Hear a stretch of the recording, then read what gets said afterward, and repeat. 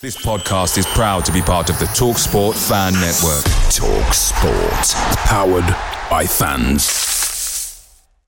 The TalkSport Fan Network is proudly supported by McDelivery, bringing you the food you love. McDelivery, like McKenna, brings a top-tier lineup. With Leif Davis-esque delivery right to your door, you'll always be winning with McDelivery. So the only thing left to say is, you win. Order now on the McDonald's app, and you can also get rewards points delivered too, so that ordering today means some tasty rewards for tomorrow. Only via app at participating restaurants. 18 plus. Rewards registration required. Points only on menu items. Delivery fee and terms apply. See mcdonalds.com. The TalkSport Fan Network is proudly teaming up with 3 for Mental Health Awareness Week this year. Beyond the pitch, beyond the results, we're here to connect fans, getting them to embrace the highs and lows of supporting your club, because we're not just fans, we're a team. With 2 in 3 football fans having struggled with their mental health, we understand that life off the pitch can present its own challenges. That's why we're committed to ensuring you have the tools to stay connected with your friends and fellow supporters.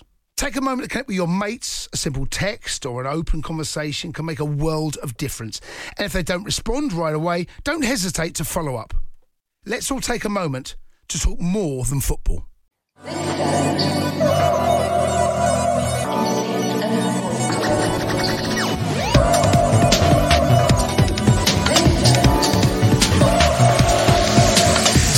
listen carefully to any messages and follow the instructions given.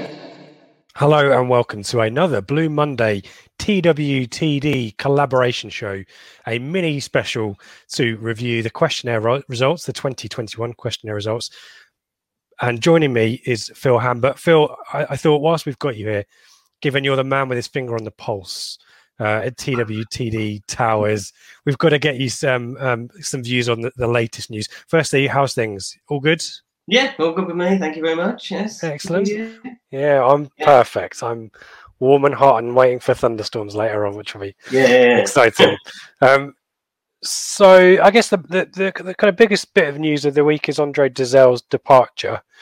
And kind of pivoting off that is it's gone a little bit quiet on the transfer front. TWTD obviously went with the Raheem Harper story pretty early doors, and you know, there's like the TWTD trademark of transfer stages. Can you give any reassurance to anyone on what you're hearing on that in terms of imminency, and obviously any thoughts on Andre Dazzel's departure? On Andre, yeah, I think it's a kind of transfer that I think a lot of us are quite sad about in a way, because Andre being, having the surname he had and the heritage with the club and having come through the academy, we all wanted him to do well. But I think his career has sort of stalled a bit at Town, not entirely due to his fault. I thought there was a long period. Obviously, he had that remarkable debut where he somehow managed to kind of replicate his father scoring on his debut at 16, although Jason will point out that he was considerably younger when he scored his. I think, I can't remember the exact number, but I think Andre was fairly near 17, whereas Jason was, I think, 16 years and 58 days or something like that. Right.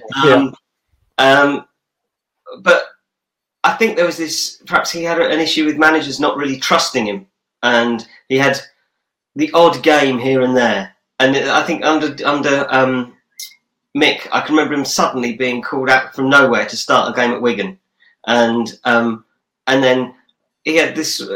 just out of the blue, not having even been on the bench for the previous few weeks. And then he probably played that game and maybe another one, and then was out the team. And then suddenly he'd reappear again, and the performance would be poor. The team's performance would be poor. And so him as the younger player would be the one who was sacrificed at half time. So he never, for a number of years, bearing in mind he made his debut at 16 and he's now 22. And this is the first season where he's really played a very large number of games together. He's had a decent run in the team. And obviously he did have that year out with the injury, which was very unfortunate. That's a big sort of what if, isn't it? If he hadn't got injured against Birmingham on the opening day of the season when he was playing very well in that game, which I think was 2017. Yeah, wow, yeah, Birmingham, of course, yeah.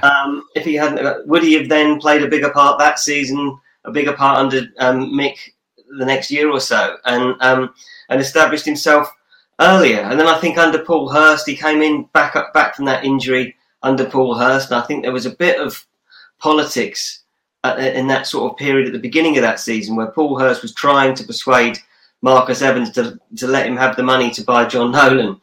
And so there was a lot of this, I don't think Andre's fit enough, I don't think he's ready. We might think about letting him on loan. There was a lot of this.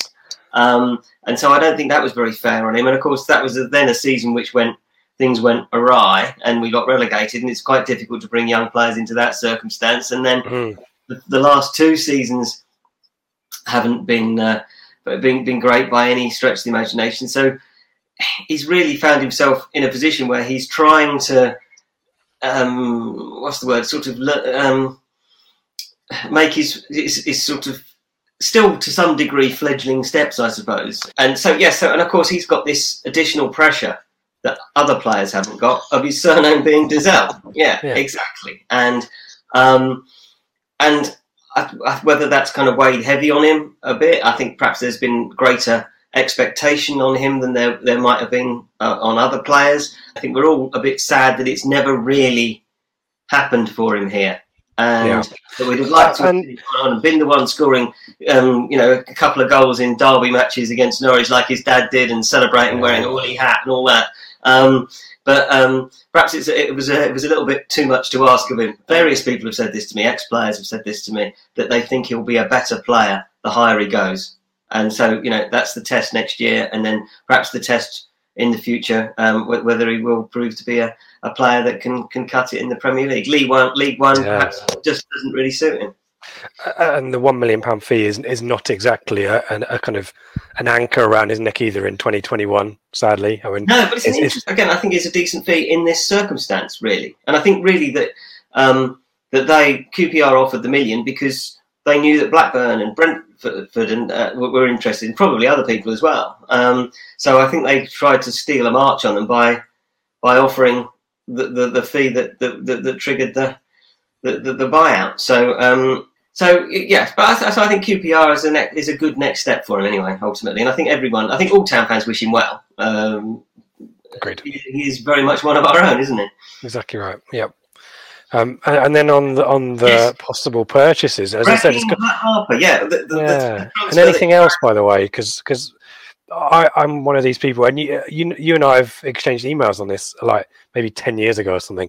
I really don't like speculating on transfers. Maybe it's like a superstition thing, because as soon as I see a transfer link, it's like, oh, that's not going to happen, and then it's like, it might happen now, and it's a bit further along. It's like, no, well, someone else will come in and outbid us. I am a little wary on occasions that I kind of know that a transfer is a bit further down the line than I kind of report it as. Do you know what I mean? So you temper expectations. Bit of worry that it might get because you a bit of egg on your face. Yeah, I mean, to some degree, I said there was a bit of egg on my face with Sonny Bradley, because I said, you weren't the only one, though. You weren't the only one.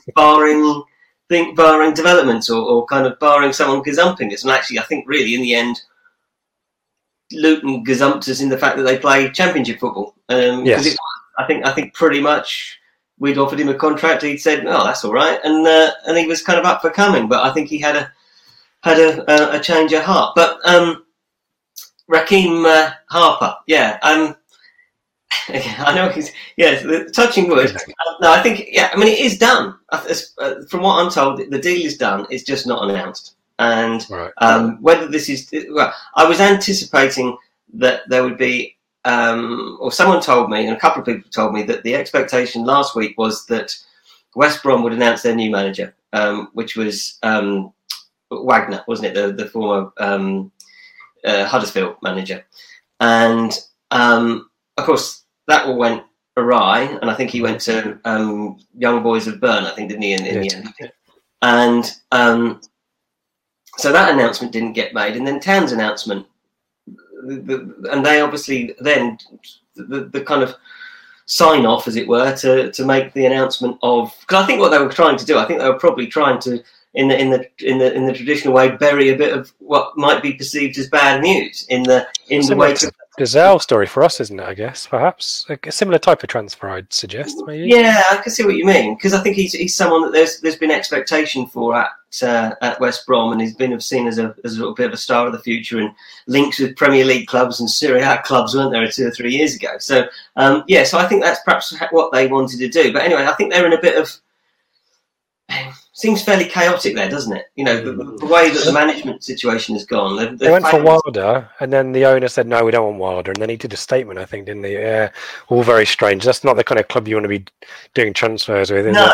No. Well, that happened, and then obviously the Wagner thing broke down, and then there's been talk about Michael Appleton as well, and there's been talk about Alex Neil, hasn't there? And of course the director of football or sporting director of his, he moved on this week, didn't he?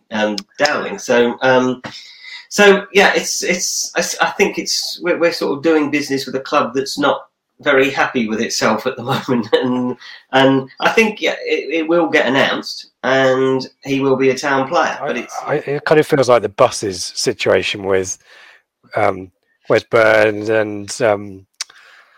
I've forgotten his name already, Lee Evans. Lee Evans, yeah. You suddenly think maybe they'll do a kind of what we did last summer, where you had Stephen Ward and Di Cornell and another kind of announced all at the same time. Ollie Hawkins, Hawkins, three in a line with Eric's shirts outside Playford Road, maybe. But. Yeah. I don't know where we are on others at the moment. I mean, they've got lengthy lists. They're going through. They're talking to lots of players. I think Paul Cook is fairly ruthless in the way that he does business. It's kind of, he doesn't let players keep him hanging on. I think he says, well, if you're interested, give me a call by whenever, and I want it I want it all kind of done by this date, or I want you to kind of, committed to us and all this kind of thing.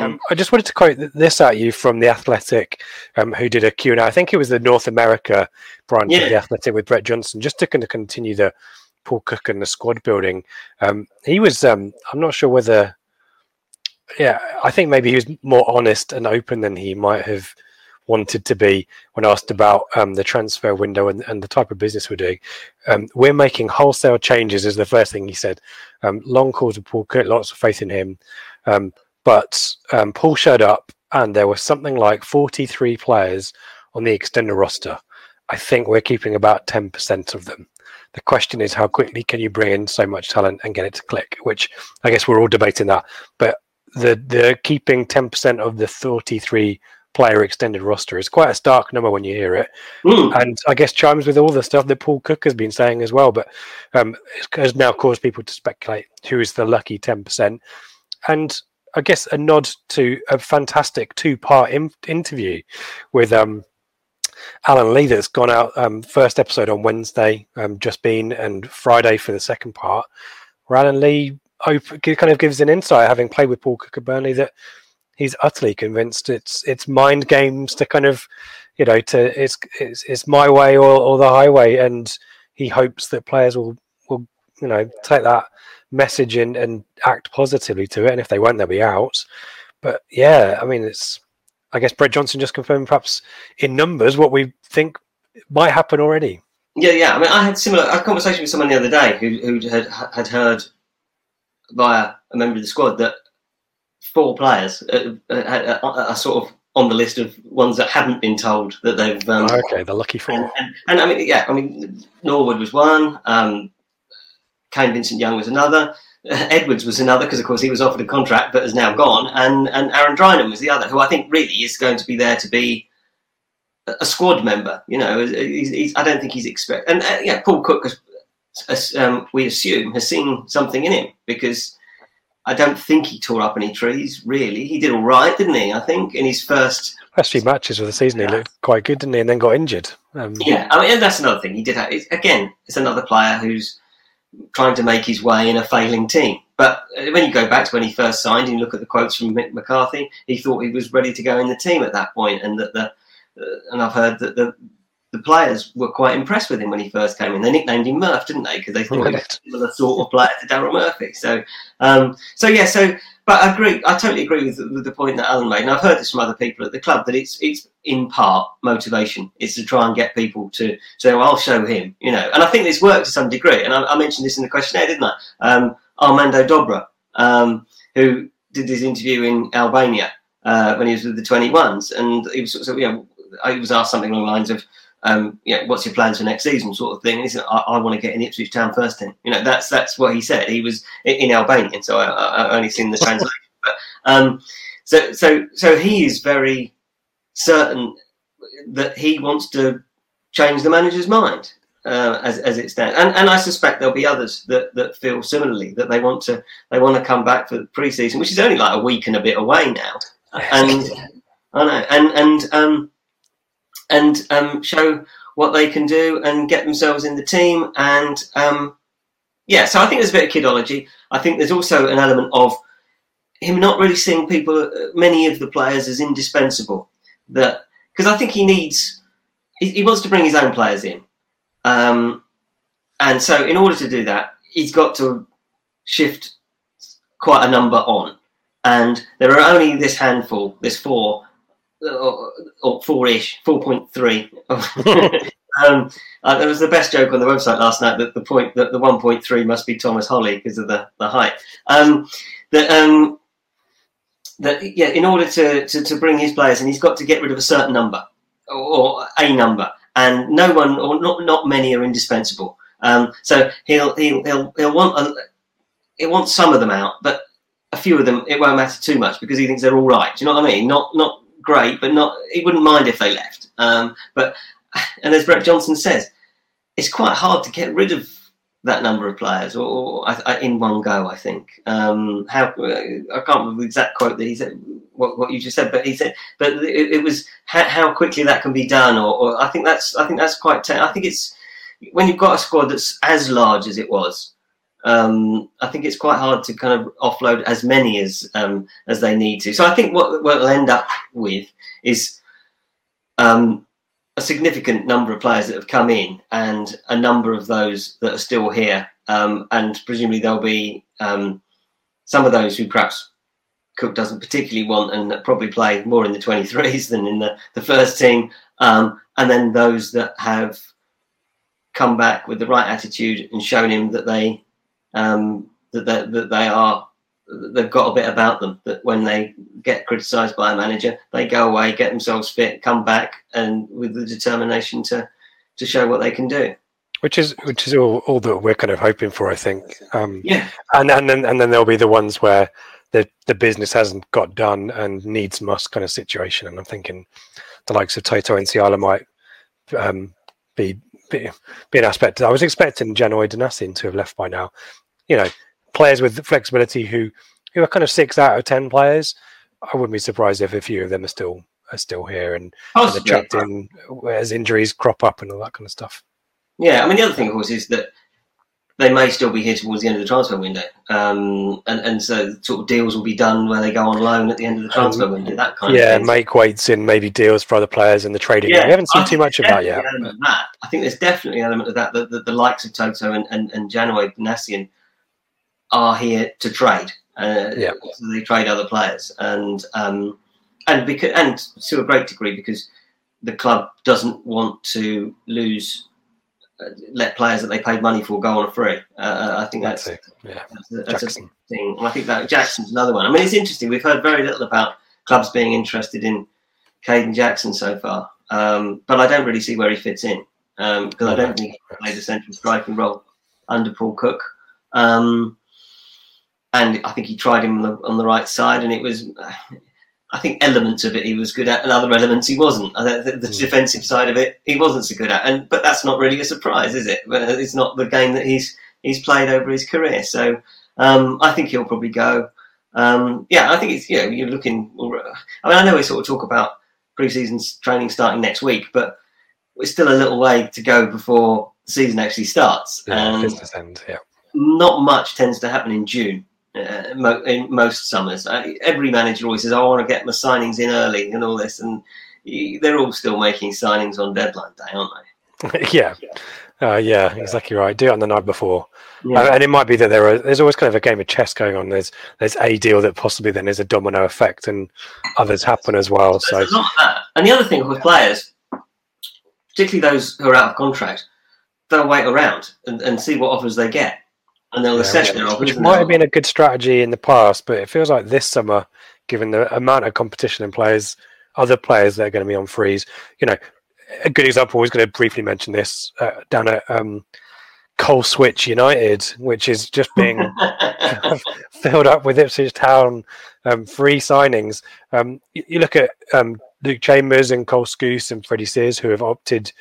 Chambers we know has had interest from Gillingham and I think elsewhere, and possibly Scouse did as well. Sears mentioned he'd got interest, and then you've got the likes of Alan Judge and Emma Hughes, who I'd imagine have aspirations of more than Colchester, but might find.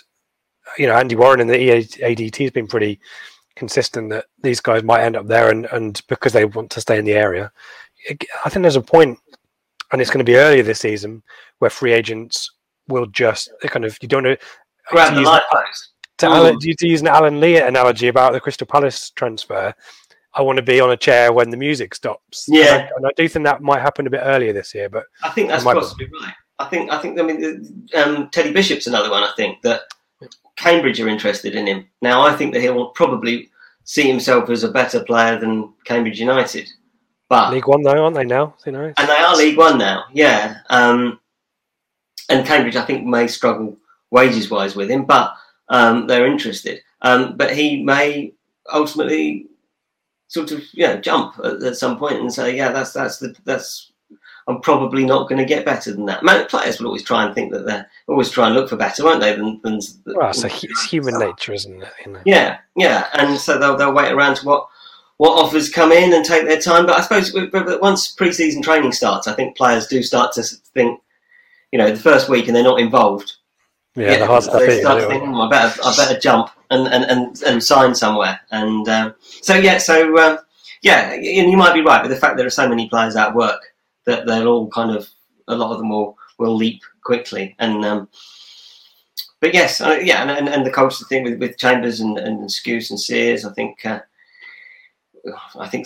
Colchester wanted Sears in January, didn't they? And the other two, I know Cole Scouse is very good friends with Wayne Brown, and yes, so it suits them all. Sears still lives in Colchester area, doesn't he? And so it suits all of them very much to go there. And it would be interesting next season because Colchester's team, I think, will have Dean Gerken in goal, won't it? A back three of Tommy Smith, Luke Chambers, and Tom Eastman. Yeah, they want to bring Frank Newble back as well. Newbley, sorry. And Sears together, and Cole Scouse in the centre of midfield. So I know that they did try and move away from this thing of being a kind of always being accused of being the Ipswich Town retirement home, but it does seem they've rather gone back in that direction again at the moment. But perhaps that's to some degree needs must, in that obviously they kind of went down this road of. Oh, it was a horrible season for them last year as well, and that lack of experience I think was telling. Yeah. I follow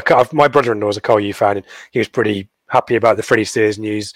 I don't think he knows too much about Cole Scouse and Luke Chambers, but on the face of it, good experience. Yeah, but I think a lot of Cole U fans generally are kind of saying we needed experience, but maybe not Ipswich Town experience. But I can't imagine any of those guys will let them down. And no. Yeah, you want a comfortable season after almost going out of the Football League entirely. Yeah, and their long-term future is being built on young players, but I think probably their young players weren't quite ready. Yeah, they weren't ready, were they? Someone said this to me at the beginning of last season. That who knows more about kind of academy football didn't think that they were the expectations that they were putting on their young players were probably too high. And so it proved. So I think again, as we've said with Andre, I think fans will wish the likes of Luke Chambers and Cole Scouse and Freddie Sears well in their time at the JobServe Community Stadium. The JobServe. And if you ever if we've got an international weekend or something, or I don't know whether I think with Norwich we certainly alternate home fixtures, don't we? I don't know whether the same is true of Colchester, but maybe we should get half-price season tickets at Colchester, given all the business we push their way. And they wear blue shirts, so why not squint a little bit and get yourself in trouble with fans. I think that's. It's interesting. Funny enough, I was talking to someone yesterday about seeing Paul Cook playing for Burnley at Colchester one international weekend many years ago when and there was bumping into quite a lot of town fans on the terraces at Layer Road that day, because we all kind of fancied a game of football, and Burnley, I think, had Ian Wright playing for them at the time, and so everyone went down there. Yeah, of course. Yeah. And It's one of these weird kind of. This is like England and the home nations, or until Simon Jordan stuck his oar in on TalkSport, where I really have no issue at all with Wales doing well. They're playing at the moment, by the way, and I've not spoiled the match. I don't want to. I'll see what it is when we go back. And Scotland similarly as well. Until they play England, I want all the home nations to, but they hate England with an absolute passion, which is historic. I get, but it's Colchester's a similar situation. I've no ill feeling towards Colchester. I'm sure most Colchester fans are pretty chilled out about Ipswich. Yeah. As soon as you start speaking about Ipswich, aren't we? I think that's the thing. I think England and it's that kind of we're the big boys in that, aren't we? Yeah, looking down, patronising them. Exactly. So I think it's kind of I suppose we do. Oh yeah, we all. I think we do kind of quite like our ex-players to do well when they're at Colchester, and I went to one of their pre-season photo shoots once to do interviews with town players because they had so many. I think at the time, I think it was Bell and Mick Stockwell and Gavin Johnson and all that sort of. Steve Whitten may have been Gavin Williams. Geraint Williams was the manager, I think, and yeah. Well, let's I think we've done well with the news there. I think let's focus on the questionnaire. Let's drag ourselves back into the past, Phil, and recall what an absolutely horrible horror show the 2021 season is. I love the TWTD questionnaire, and you guys get a good. What was it? 1,700 responses. Yeah, 1,700 something this year. We've had more than 3,000 in some previous years, but I think when the season's a bit more, people are a bit happier about it. I think probably. Yeah, I think next season's might be easier. The trouble is you've got very specific questions about the opposition and matches of the season, and my brain had done really well to compartmentalize that and put it into the kind of long-term storage bin in case I need to go back and access it at some point in the future. So it's really always difficult for me to remember when it's been a crap season anything positive. So I've got the goal of the season one because I'm interested to get the thoughts on that one. But it's a good prompt to think back at bits of the season, but unfortunately there are no real highlights to consider. So this season I can understand why maybe turn out a little bit lower. Do you provide a submission, by the way? I know you provide obviously commentary on. Yes, I think I did actually. I tested it, so. Cool. There you go. You're the first in. I think it stays on the system. So yeah. Let's start with a nice, easy one to get ourselves. I can't remember what I said. Well, I'm going to ask you now. Let's see if I can. My special tabs are out of order, so I'm going to have to. I wanted to. The first one I want to do was play all-time player, but I think I might have. There we go. Got it, and I can share that now. Sorry. Padding for time. Favourite ever town player? I've kind of skipped through a couple of the early questions, but just very quickly, and this is something that we reflect on our podcast as well, the age of Ipswich Town supporters on the basis of the questionnaire getting a little bit older, maybe confirm some suspicions about the younger generation, which the Game Changer guys, the Three Lions have talked about, trying to ignite some passion back there. Also, overwhelmingly male, which I guess isn't a surprise, but always interested to hear ways we can improve that. And I think that's something both TWTD and Blue Monday would agree on there. I also think the favourite town player ever situation is one that gives us an understanding of the demographic as well. So Johnny Walk is there. Along with, other is the winner, isn't it? But Johnny Walk is the specific player that has the biggest one. Does that surprise you, or is that starting to be eroded away by Matt Holland and Marcus Stewart and Pablo? Well, Walkie has been top for years now, with the exception of the year that Kevin Beattie died, in which Beattie went back to number one, which I think is understandable in that circumstance. And I included the quote from Kieran when he was talking about Walkie when I was doing the best 11s with him during the lockdown. And he said that Beattie was the best player we've ever had, but Walkie's the greatest player we've ever had. Okay. And I think there is a difference, and that Kevin Beattie sort of was to some degree an unfulfilled talent. I know, I mean, it's difficult for me to say really because I was too young to remember him at his greatest, but we know that the expectation, the way that he was going to have 100 caps for England, you know, and go on to, and the way that Bobby Robson talked about him as the greatest player that he had, that he managed, along with the Brazilian Ronaldo, and so. And although he obviously won the FA Cup, it was Walkie that won the FA Cup and was a key man in the UEFA Cup, and then came back again for 2 more spells and was still playing in the 91-92 season, then back in the Premier League. And so, so perhaps sort of achievement as well as ability, because you can't not Walkie's ability, can you, by any stretch of the imagination? But I think he allies the two, perhaps. Whereas perhaps Beat was a better player, maybe that Walkie achieved more, and so I think that's a fair assessment that John Walker's the greatest player and Kevin Beattie's the best player. Matt Holland, sort of talismanic figure from that side, wasn't he? The sort of the promotion and UEFA Cup team. Marcus Stewart, the main man in that team. And as you say, there's a demographic aspect that quite a lot of people. I mean, I was probably 13 when Paul Mariner left. Do you know what I mean? And I just wonder whether Walkie's longevity has worked in his favour in this poll, because I my first formative experiences watching Ipswich, Walk was in the team, and the Premier League era. I remember the free kick against Leicester in 95-96 on the telly, and so maybe that's a factor here as well. But I certainly agree with that he has that. People in their late 30s, maybe, can probably remember him. Probably that's fair enough, isn't it? Whereas you'd have to be a fair bit older to. I mean, I don't really. I remember watching Beat, but I was 10 or 11, and his career was coming to an end at that point. And our readership is pretty much across it's fairly broad, isn't it? I think it's surprising that it's. Although I think perhaps it's lower in the 20s, but I think that in the sort of people in their sort of 20s and teens. But I think that's possibly something to do with the way the club is at the moment. That the support has drifted away in that age group. I know that's something that they sought to address a couple of years ago when they introduced under 19s tickets and under 12s tickets and whatever, didn't they? Because they were looking at doing their own surveys and looking at the lack of people in that.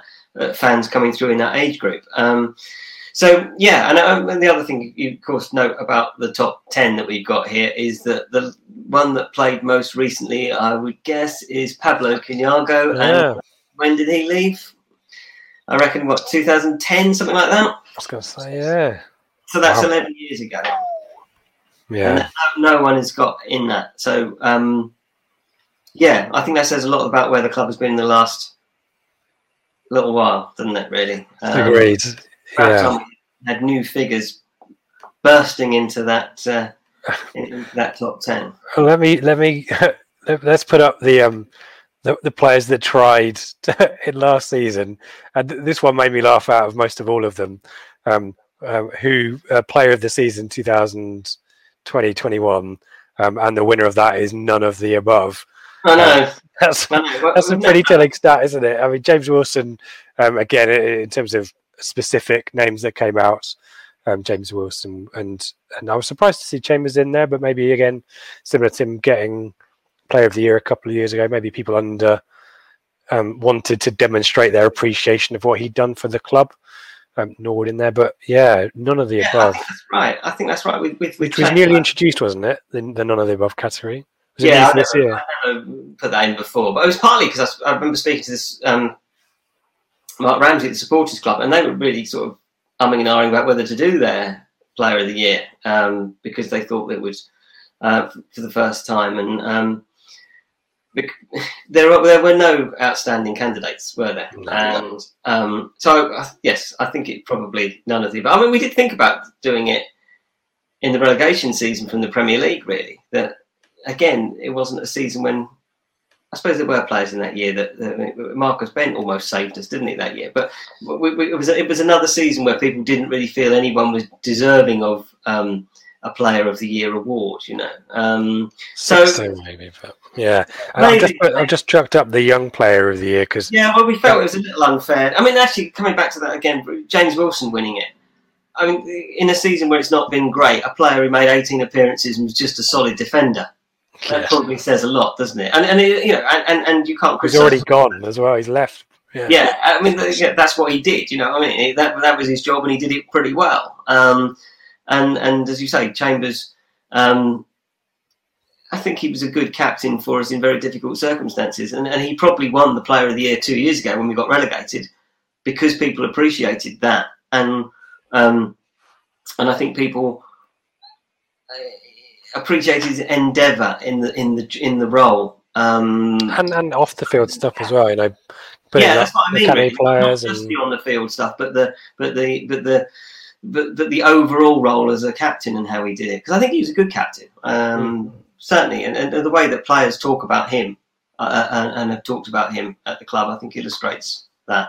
But anyway, young player, and no surprises here, I guess. And again, a player that might not be here next season, but we hope as we talked about. Yeah, well, Liam Gibbs is in there as well, and obviously some speculation about him. Well, yeah, Dobra. I think Dobra. He's a bit like we were saying about Andre, that he didn't. By the way, that Andre didn't get runs in the side. Dobra, I think, was so every time he got his chance, was so desperate to impress that he was sort of trying too hard. Every time he got the ball, he was trying to beat 3 or 4 men, you know. And I think the latter stage of the season where he played 2 or 3 games in a row, I think he calmed down a bit and started to play more measured football. So I do think in his case, very much, it's Paul Cook trying to motivate him, and because I think he sees something in him. I don't think he'd have played him in the last few games if he didn't see something in him. It seems strange, didn't it? Yeah, I agree with that.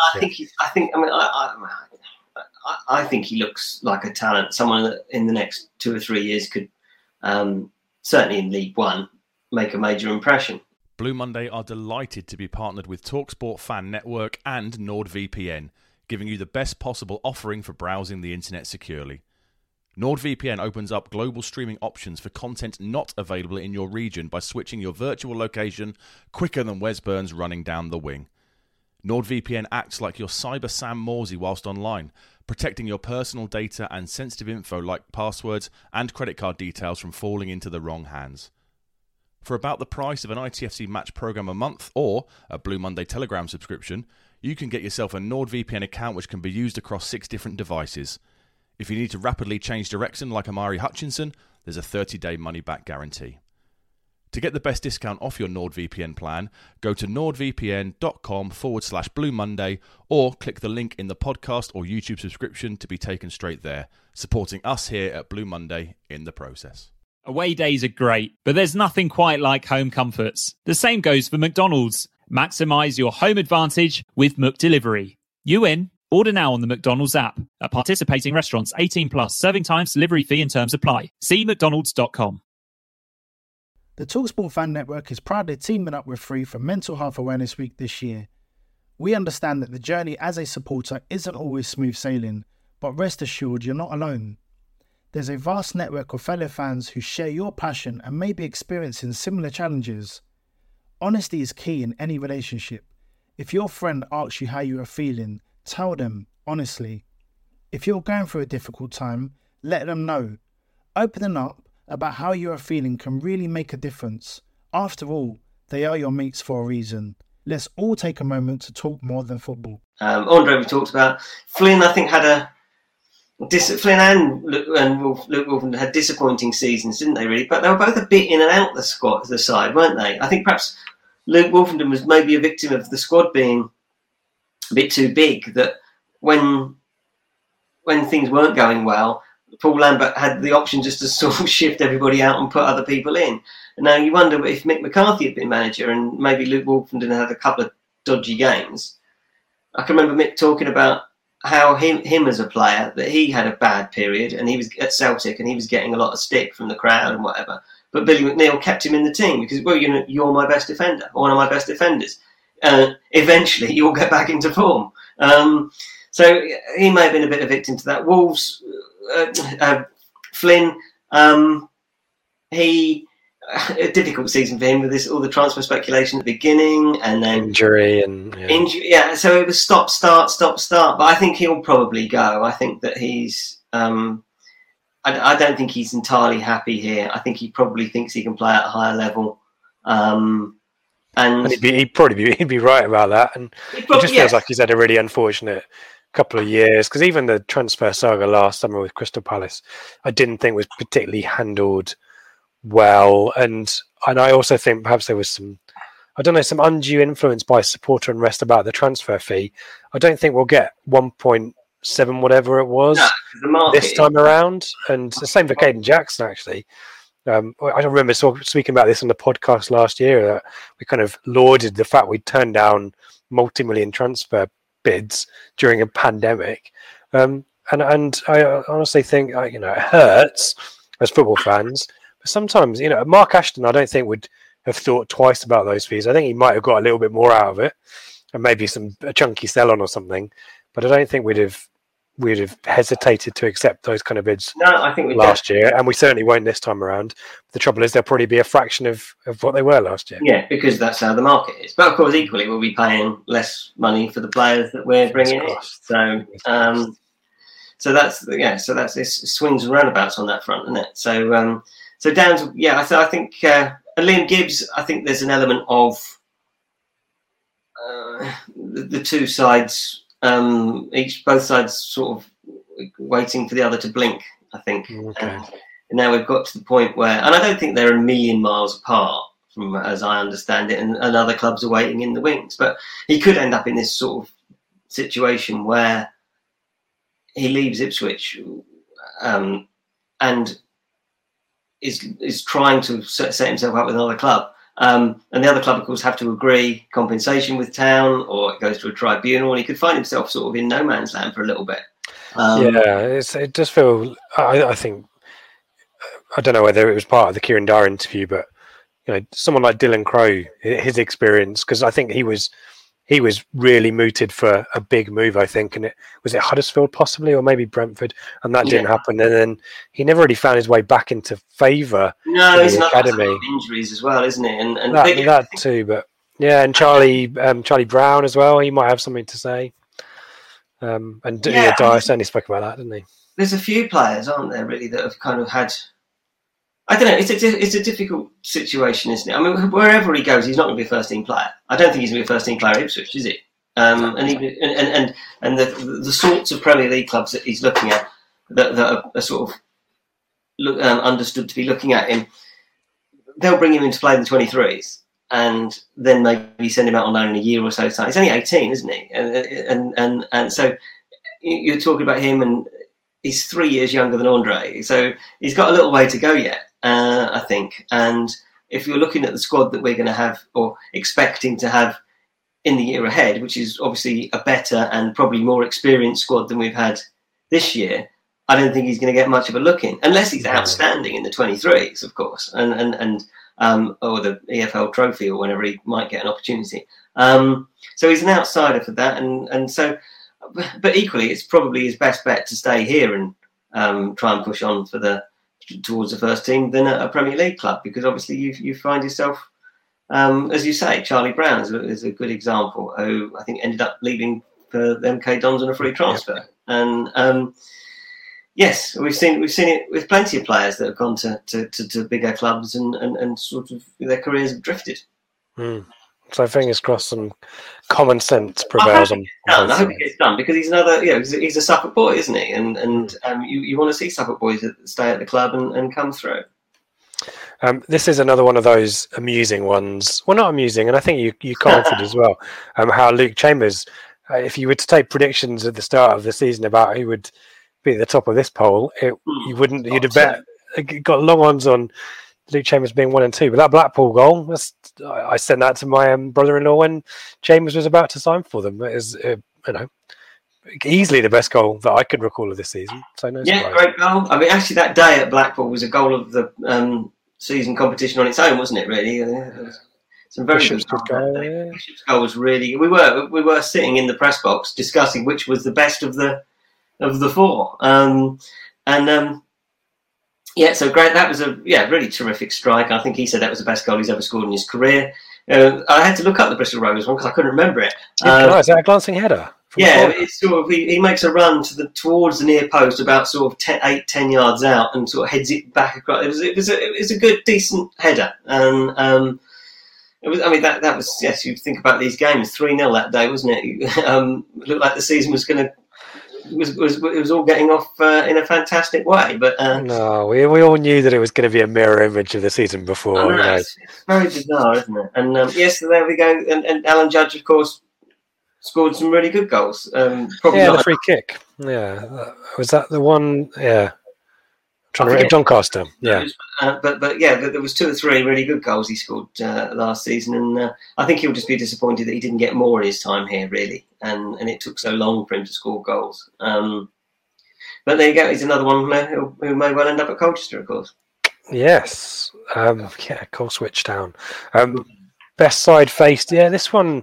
I think Peterborough was the easy choice here because Hull could not possibly win this one, having lost to us at home.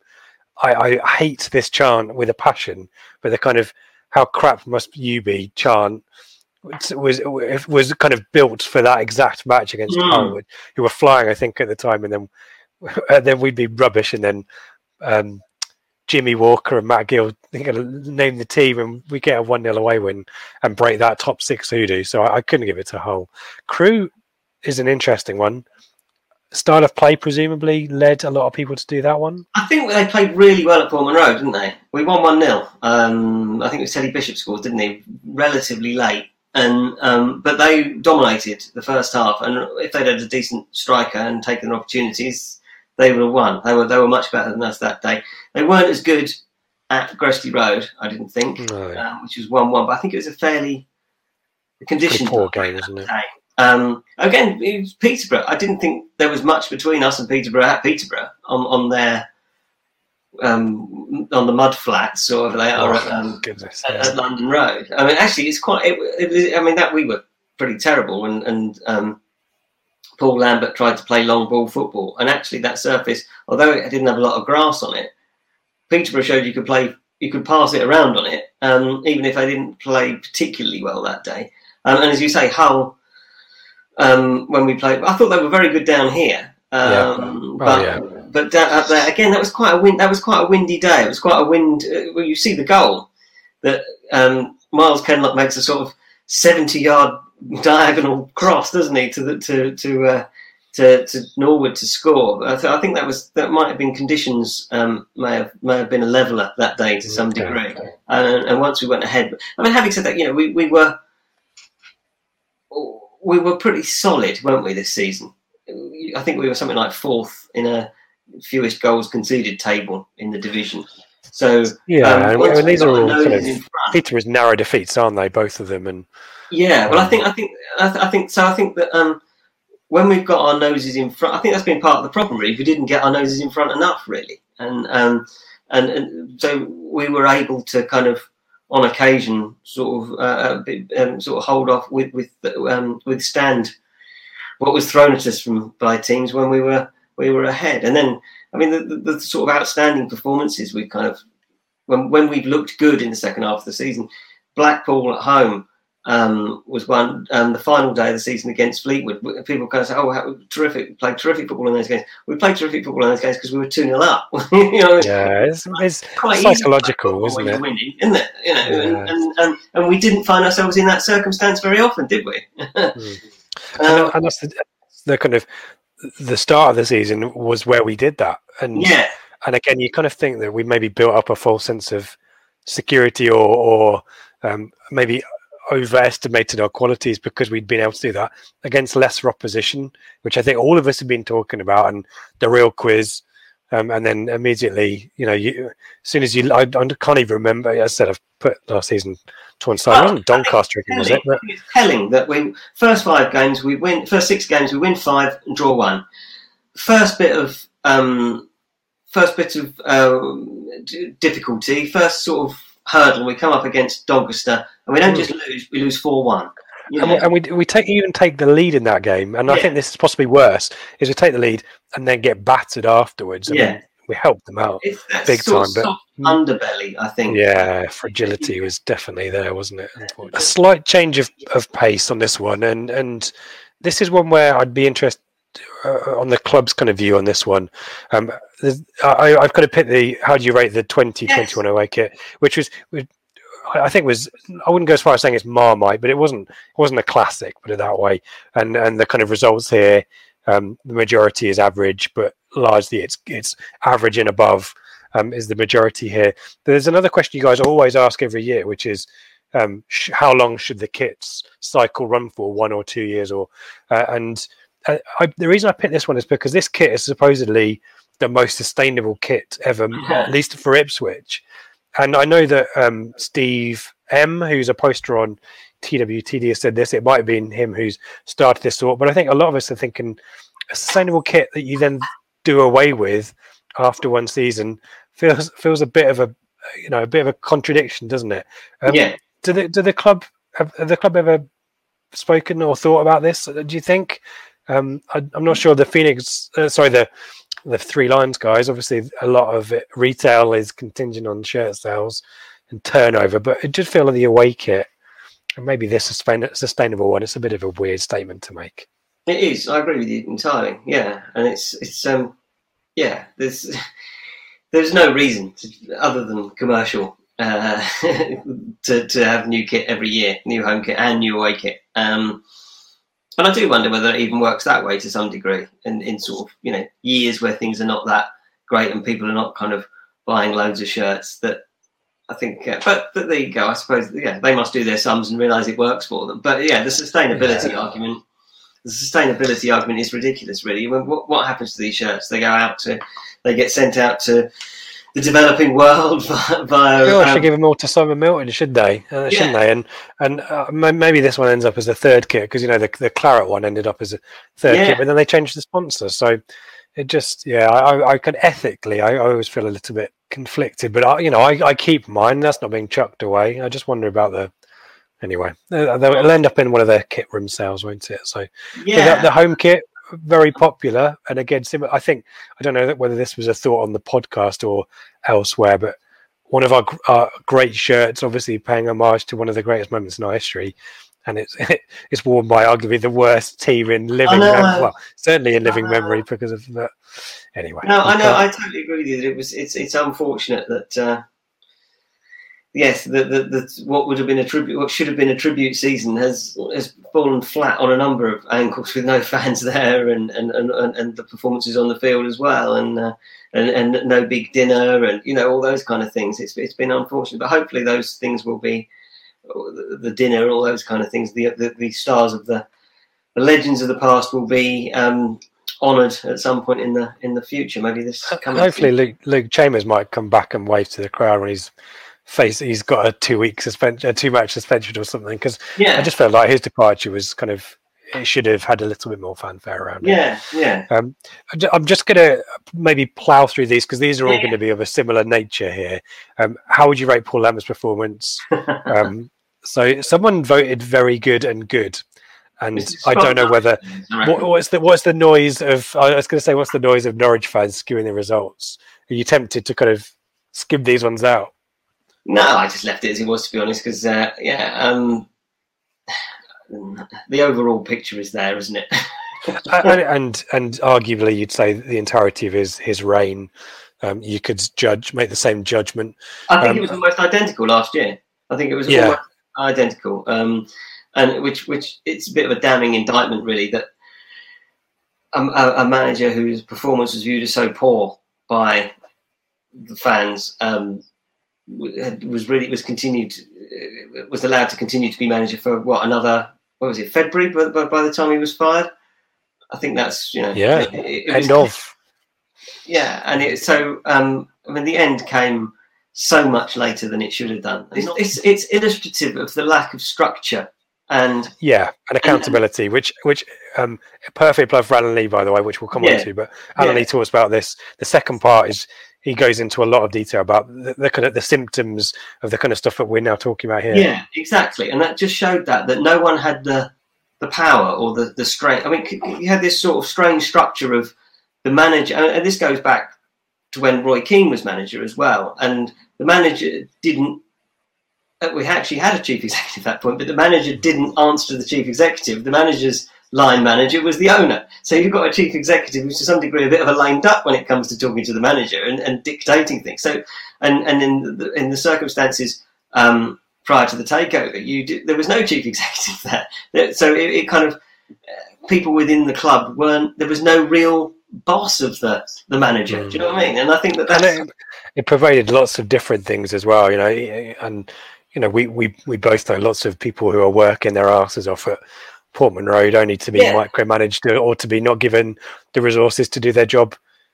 And I guess the fortunate thing is that time is now over, and the early signs from Mark Ashton and the new ownership is time and care will be put into things that matter. And you're seeing a structure put in, and because there was no figure at the club that kind of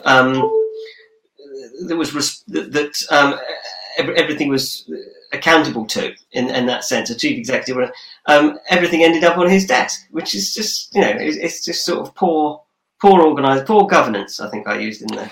And I had the result for the assessment of the season, which was very poor by a long way. Yeah, and you got a very specific question for the current times about rating Marcus Evans' time in charge of the club. Average is a bigger chunk than what I thought, and obviously they're very good and good. The Norwich fans are back here, but poor and very poor again, dominating here, and I guess none of this is a surprise, is it? No, I think.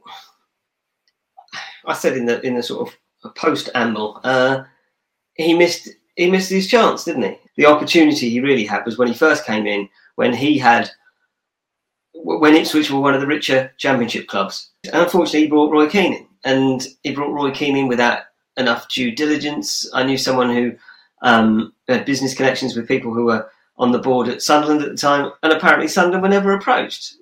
What's it like working with Roy Keane? No one. Right. Oh wow. And so he picks a manager who is what's the word? A challenging character. A challenging character is a good way of putting it. Really, he's not a complex character. Yeah, I think what you needed was an experienced. I mean, obviously, what he wanted Roy to do was come and replicate the job he did at Sunderland, and but what he really needed was a Mick McCarthy maybe, but someone who was tried and tested in the Championship, and a Neil Warnock. I mean, I'm thinking of the style of football is not kind of what Ipswich fans would go for, but managers that have been there, done it a few times. Those sorts of figures, and rather than someone who'd kind of who'd had a little bit of success and was a big name. But compare the first actions of Game Changer and Marcus Evans, and we've on Blue Monday we've talked about this kind of constantly.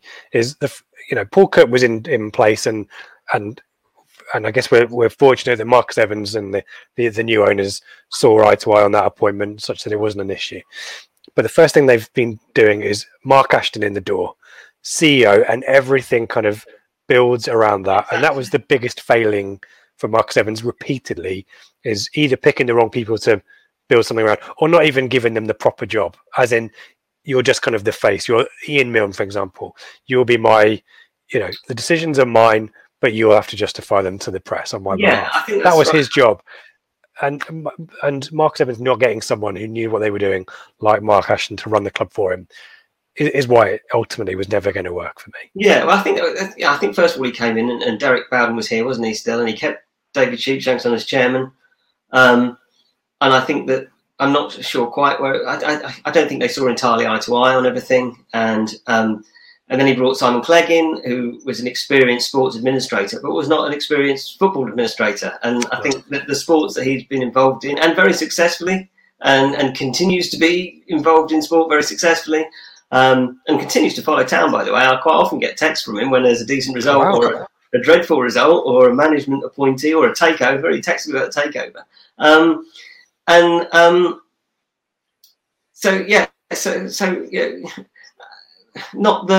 Not the kind of appointment, not the experienced appointments, again, similar to what I was saying about Roy. And I suppose the thing about it was that he then continued to make those sorts of errors. I want to drag us into the present. I think there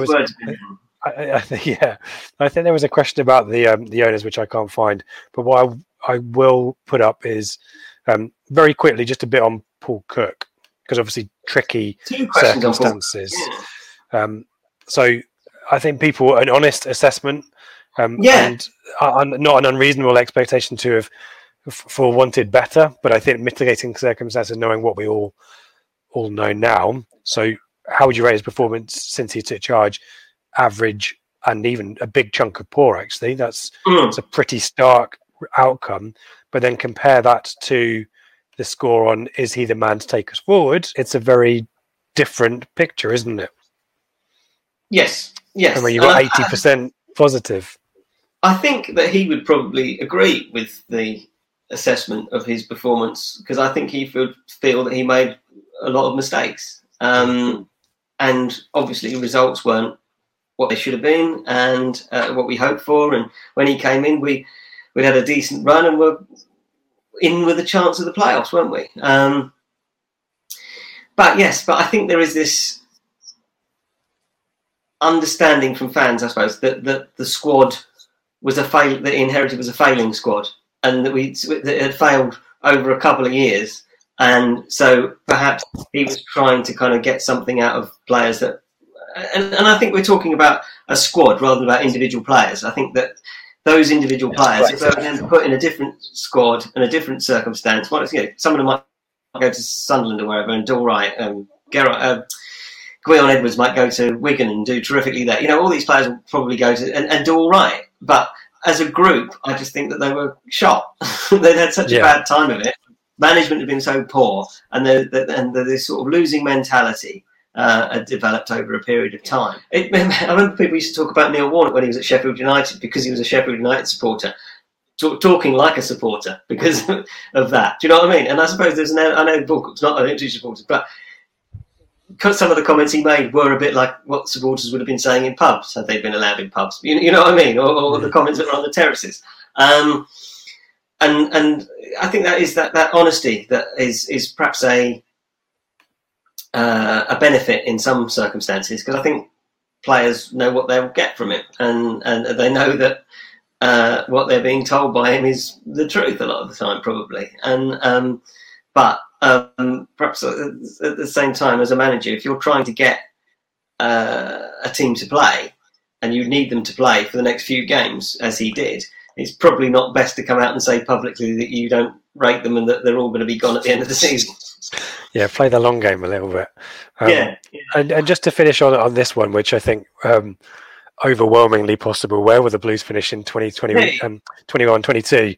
And all of the context of what you've just been talking about, and what the quotes from Brett Johnson about high turnover and the roster being slashed down to just 10% of what we've got at the moment.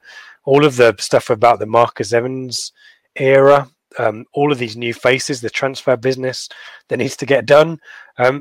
But 25% top to 55.5% predicting or expecting, I might say, playoffs. The expectations have understandably gone up. I think expectations were quite high. I think expectations for Ipswich in this division are always going to be high. I think they're probably not unreasonably. I think the thing that has increased is belief, because I think that last season, although there was this expectation, there wasn't a whole lot of belief we were going to get promoted. There wasn't a lot of belief in that team. There wasn't a lot of belief in Paul Lambert, was there? But I think that with Paul Cook, and coming back to sort of the previous question, that he obviously didn't do a fantastic job in the first few months of his time at Town at the end of last season. but that reputation he's got from his previous clubs, fans trust that, and fans have an expectation and a belief that he's the man to do the job, and that the players that he will bring in. Because at the moment, of course, we're talking without knowing what the squad's going to be. But exactly right. Yeah. Too much in much detail at all. But yeah, I mean, I was sort of slightly surprised that people are saying 55.5% playoffs rather than 40% top two. I don't know. It might just be the fact that it's probably going to be quite a strong division with people like Sheffield Wednesday, and although obviously they've got their own problems, but clubs that you would think traditionally would be doing very well in this division. Sunderland are obviously still in this league, aren't they? And yeah, maybe a little surprised that more people aren't thinking top two, but then perhaps we're all a bit wounded. Maybe that does, yeah, and does reflect that I think people do expect a kind of to go all corporate for a second, but the kind of forming, norming stages, that's going to happen. The kind of forming of the team and it being performing, that doesn't happen overnight. And I think maybe people understand that. If it's anything like this year, this season has been, I think the top two, Peterborough and Hull, they weren't really consistent teams that ploughed off into the sunset, were they? But they sort of established themselves as the least inconsistent of the teams towards the top of the division. Like Coventry did the year before. Yes. And so, yeah, we there may, even if it takes a little while to get going, I think there may still be time. You know, you get to sort of, if we're... Look at Oxford. Oxford in a shocking form at the start of the season, didn't they? Yeah, so I think you can come through in that way. I think that's a perfect example. And in their case, having had the bit of a shock of the playoffs the previous year, I think there's always that sort of playoff hangover. And we'll probably have a bit of a kind of, it might take us a little... but you've seen teams before that have been kind of formed overnight. They win their first few games and then they just keep going, don't they? And so we'll have to see. But it's I think that there's certainly a greater expectation, a greater belief. I think that's the difference. The belief is the difference. That Paul Cook, Paul Cook, we've got a manager who can do the job, and that the squad he will bring in will be a cut above. And of course the owners. That I think there's already, although I think the question I asked is kind of first reflections of the owners, which is exactly right, because all we know is kind of first impressions, aren't they, at the moment? Yeah. It's words now. It needs the action, don't we, at some point? Yeah, and if the signings and the off-field recruitment is anything to go by, then they're delivering on that. And fingers crossed, we're in Portman Road day one, and Portman Road's had some attention given to it and all that stuff. That's what we want. Yeah, that's the thing. We've had a lot of promises so far, and I think people are confident they will carry out those promises. And I think the signings we've made have been probably the first illustration of that, and a bit of tidying of Portman Road, and of course, the recruitment of the staff that we've had as well, of course, off-field staff. So yeah, I think so far all the boxes that we were anticipating being ticked are being ticked. There's now a case of getting it right on the field. Yeah. Fingers crossed. Phil, that's great. Thank you so much for that and your insight and assessment of the TWTD questionnaire 2021, which you can find the results. You can find the pie charts and Phil's assessment on twt.co.uk, at TWTD UK on the Twitter as well. Anywhere else you want us to go looking, Phil? TWTD stuff. Join the well. Are you on the Facebook? There you go. On Facebook somewhere or other. Yeah. But yes, I think that's. I think people can find us. That's good stuff. Just worth. I've mentioned it a couple of times. Just very quickly get your thoughts on Alan Lee. We've got a 2-part interview, another Blue Monday TWTD collaboration show there. I've listened to it because I edited it. The first part, some really fascinating insights from his playing career. I've put a clip off of him talking about scoring at Norwich. Part 2 out on Friday. I guess, unfortunately, sadly, includes some similar stuff that Kieran but talked about. But Alan is pretty frank and honest about his impressions of it, which ultimately led him to sadly leave the club and pursue opportunities somewhere else. But great to hear from him about his playing career and the Crystal Palace stuff and Neil Warnock. But unfortunately, it's similar stuff to what we've been talking about of the Marcus Evans era. Yes, I think probably not too much. But I don't think people will probably be entirely surprised that all was not the most. Things were not running in the most clockwork or like an well-oiled machine. I think it's probably. I think it's best people listen to it and see what they.